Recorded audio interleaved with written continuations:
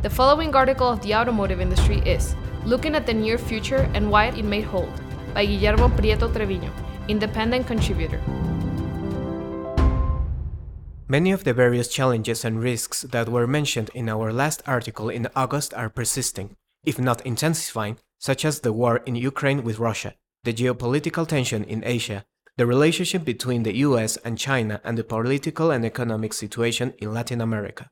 Additionally, we discussed the negative economic repercussions and the manner in which other nations have confronted COVID-19. I believe it is also appropriate to mention some other factors that have had an effect on our daily life. For instance, global climate change and the lack of commitment from various countries and cities during the COP27 meeting in Egypt, midterm elections in the US, and the division between the Democratic and Republican parties, Donald Trump's decision to run for president for a third time, increased polarization and populism in Latin America, including anti-democratic measures, and the widening gap between the rich and the poor in the region and worldwide. The global economic situation is extremely uncertain. The financial markets are highly volatile, and analysts and experts have lowered their projections for economic growth in 2023. Inflation will remain high, as will interest rates, likely with a gradual decline in the second half of 2023, which will impact the movement of capital and investments in many regions of the world. Another essential concern is the impact of economic growth, interest rates, and inflation on the short-term behavior of major currencies, such as the US dollar, euro, Japanese yen, and Mexican peso. Due to international causes and some favorable internal indicators such as stable public finances, growth in manufacturing exports, and the significant potential of TMEC, the Mexican peso has become one of the strongest currencies in the world. Despite some difficulties with our primary trade partners in the north, particularly in energy, the rules of origin in the automobile sector, and some commodities, as highlighted in August, these issues are still under negotiation. It is important to mention that in our case, all the main negotiators have recently been changed to other public servants who do not have enough experience in negotiating international commerce treaties. Let's await the ultimate result.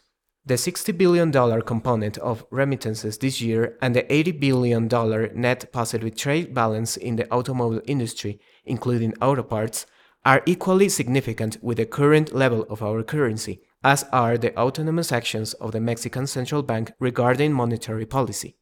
Nearshoring investments originating primarily in Asia see a great deal of potential in Mexico due to our competitive advantages in terms of labor force and technology.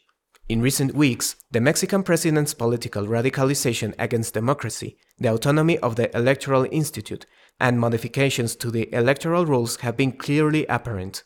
Society has reacted proactively and organized, defending against a return to the former practices in which the Mexican government dominated elections. The president's approach has been to downplay and diminish those who oppose his initiatives and ideals. I am certain that this is just the beginning of the government's confrontations and propaganda against those who disagree with the executive branch leading up to the elections in 2023 and notably the presidential election in 2024. In Congress, with the exception of Morena, the opposition among the political parties will play a major role. We can continue to delve into the political, social, and economic situation in Mexico, but many factors and decisions will change in the coming months. The prevailing uncertainty that has marked the current government administration, however, will continue. In the automotive sector, we have still been unable to achieve pre-pandemic levels of sales of light cars, while continuing to experience low inventory levels due to the lack of semiconductors, which we feel may progressively improve. We anticipate this gradual progress to occur sooner rather than later. This situation has yielded excellent financial benefits for virtually all brands operating in Mexico, but the advantage will be short-lived due to the slow availability of automobiles in stores.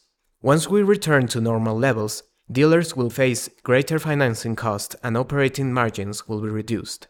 Numerous OEMs have significantly committed to improving the local market by selling and manufacturing more light vehicles and trucks to increase their market share.